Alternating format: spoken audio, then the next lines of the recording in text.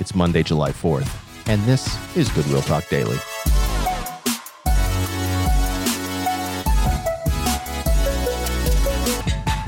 Well, happy 4th of July and welcome to Goodwill Talk Daily. It's great to be with you again. I hope you really enjoyed last week's journey through 1 John. Definitely a different thing than we have done before here on Goodwill Talk Daily. But it really is important that we sometimes just hear the word read over us without any commentary. Just hearing God speak can be so encouraging. I'd love to hear how that was for you. So go ahead and shoot me an email. Let me know if that's something you enjoyed. mortega@gwepc.org or mortega@goodwillchurch.org. They all come to the same place. Shoot me an email. Let me know how that went today on this 4th of July. I hope you are going to enjoy some time with friends and family, maybe a barbecue as we celebrate American independence.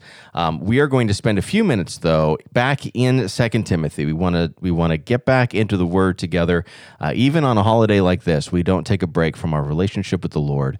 We spend that time in the Scriptures and in prayer every day, if possible. And so we're going to be back in 2 Timothy chapter 3. I'm going to read for us starting in verse 6. I'm going to read through the end of the section in verse 9. For among them are those who creep into households and capture weak women, burdened with sins and led astray by various passions, always learning and never able to arrive at a knowledge of the truth. Just as Jannes and Jambres opposed Moses, so these men also oppose the truth, men corrupted in mind and disqualified regarding the faith. But they will not get very far, for their folly will be plain to all, as was that of those two men.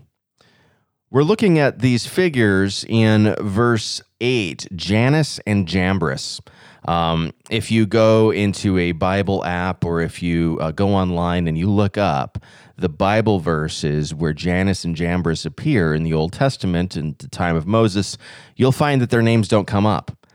Their names are not mentioned in the Old Testament, and yet they're described here as people who opposed Moses. Well, these are names that are attached to some people that we do run into in the Old Testament, namely in the book of Exodus. We're going to look at those passages in a minute.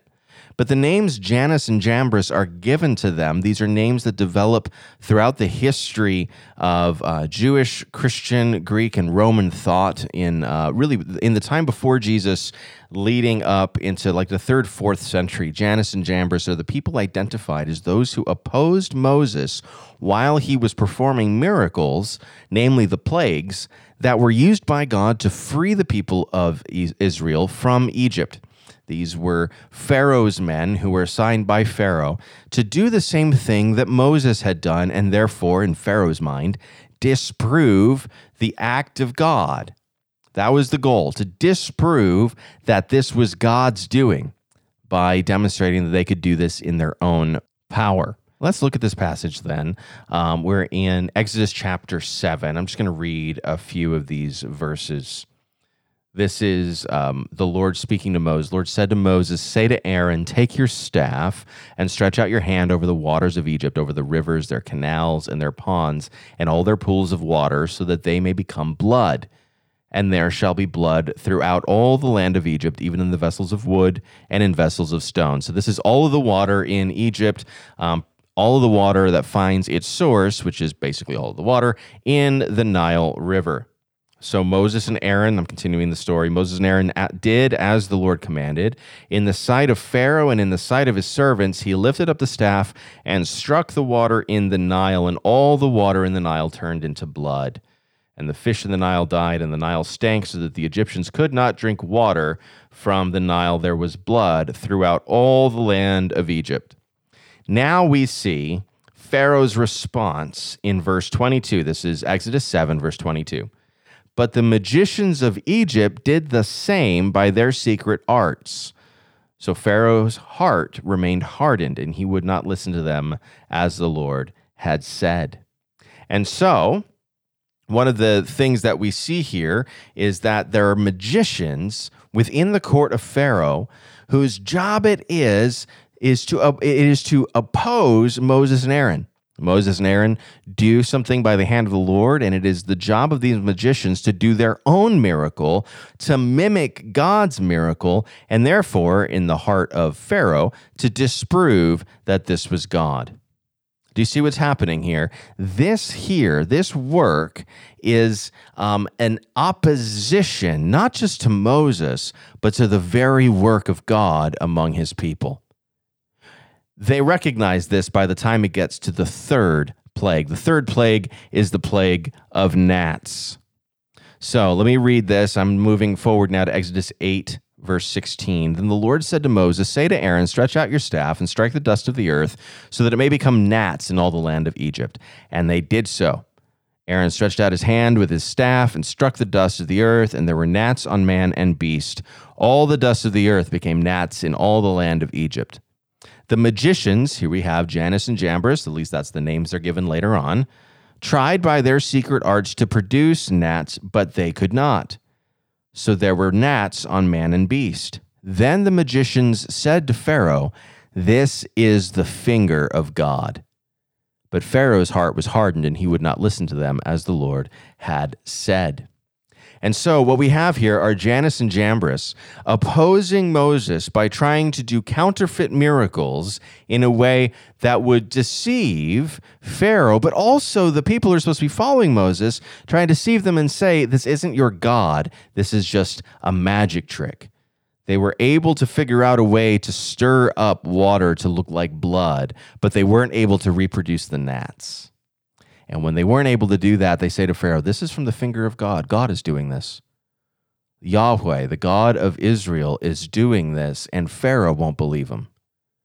But notice what they're doing. Jannes and Jambres are opposing Moses. Who is Moses? He is the rescuer, and he is the lawgiver. Who is God? He is our rescuer. He is our lawgiver. You see, to oppose Moses was to oppose God himself. Now, this isn't something that we can carry on to today's leaders. Moses performed a particular office that is fulfilled in Christ. But that's what Paul is getting at. He's not saying that the people who were opposing Timothy are being like Jannes and Jambres. He's saying that they're going to oppose the truth. And we're going to look at this in a little more depth tomorrow. That the false teachers are opposing the truth. They're opposing Christ. This is the great sin of Jannes and Jambres. It's not that they opposed Moses, it's that they were opposing a work of God. They were opposing a work of God, and they were appointed to do so by Pharaoh. The enemy of God will raise up false teachers to oppose the work of God through his church. And what we have to do is we have to have a discerning ear, comparing what our teachers, our leaders, our pastors are leading and teaching and preaching. We have to compare that to the scriptures, to the confession and catechisms, to make sure they are in line with who we are as a church.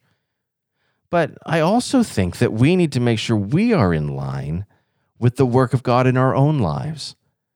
Sometimes we can be Jannes and Jambres ourselves, opposing the work of God in our own lives as he is trying to teach us something or trying to do some sort of sanctifying work in us to rid us of sin and help us to pursue righteousness. We can oppose that work if we're not careful. We can explain it away, or we can resist it by pressing deeper into sin. Brothers and sisters, we must not be like Jannes and Jambres in our own lives. We must allow God to be at work in us. This is the surrender that we must feel before the Spirit. We must surrender ourselves to the work of God. We must surrender ourselves to the Holy Spirit carving away in us those things that would be in opposition to him. We have to allow that spiritual surgery to take place. Is there an area in your life where the Holy Spirit's trying to be at work in you and you're opposing him like Jannes and Jambres? Maybe you don't even realize it. Would you spend a moment today and pray that God would give you a discerning ear, a discerning eye to what he's doing in your life, that you might be able to grow in your love for Jesus and your sanctification, not by resisting God, but by welcoming his work in your life. Let's pray that right now. Holy Spirit, we ask that you would break down our resistance to what you are doing in our lives.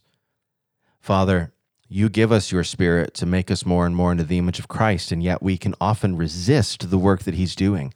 We can resist it by ignoring the prompts and conviction of the Spirit, or we can resist it by recognizing what he's calling us to do and, like Jonah, heading for the hills. So, Lord, we pray, would you give us submissive hearts to the work of your Spirit? We don't want to be like Jannes and Jambres and oppose how you are working in us. Help us instead to embrace it and to follow you wherever you would lead us, deeper into holiness, deeper into love for your Son, Jesus Christ. We pray these things in his name. Amen. Well, God bless you. We'll see you again tomorrow right here at Good Will Talk Daily.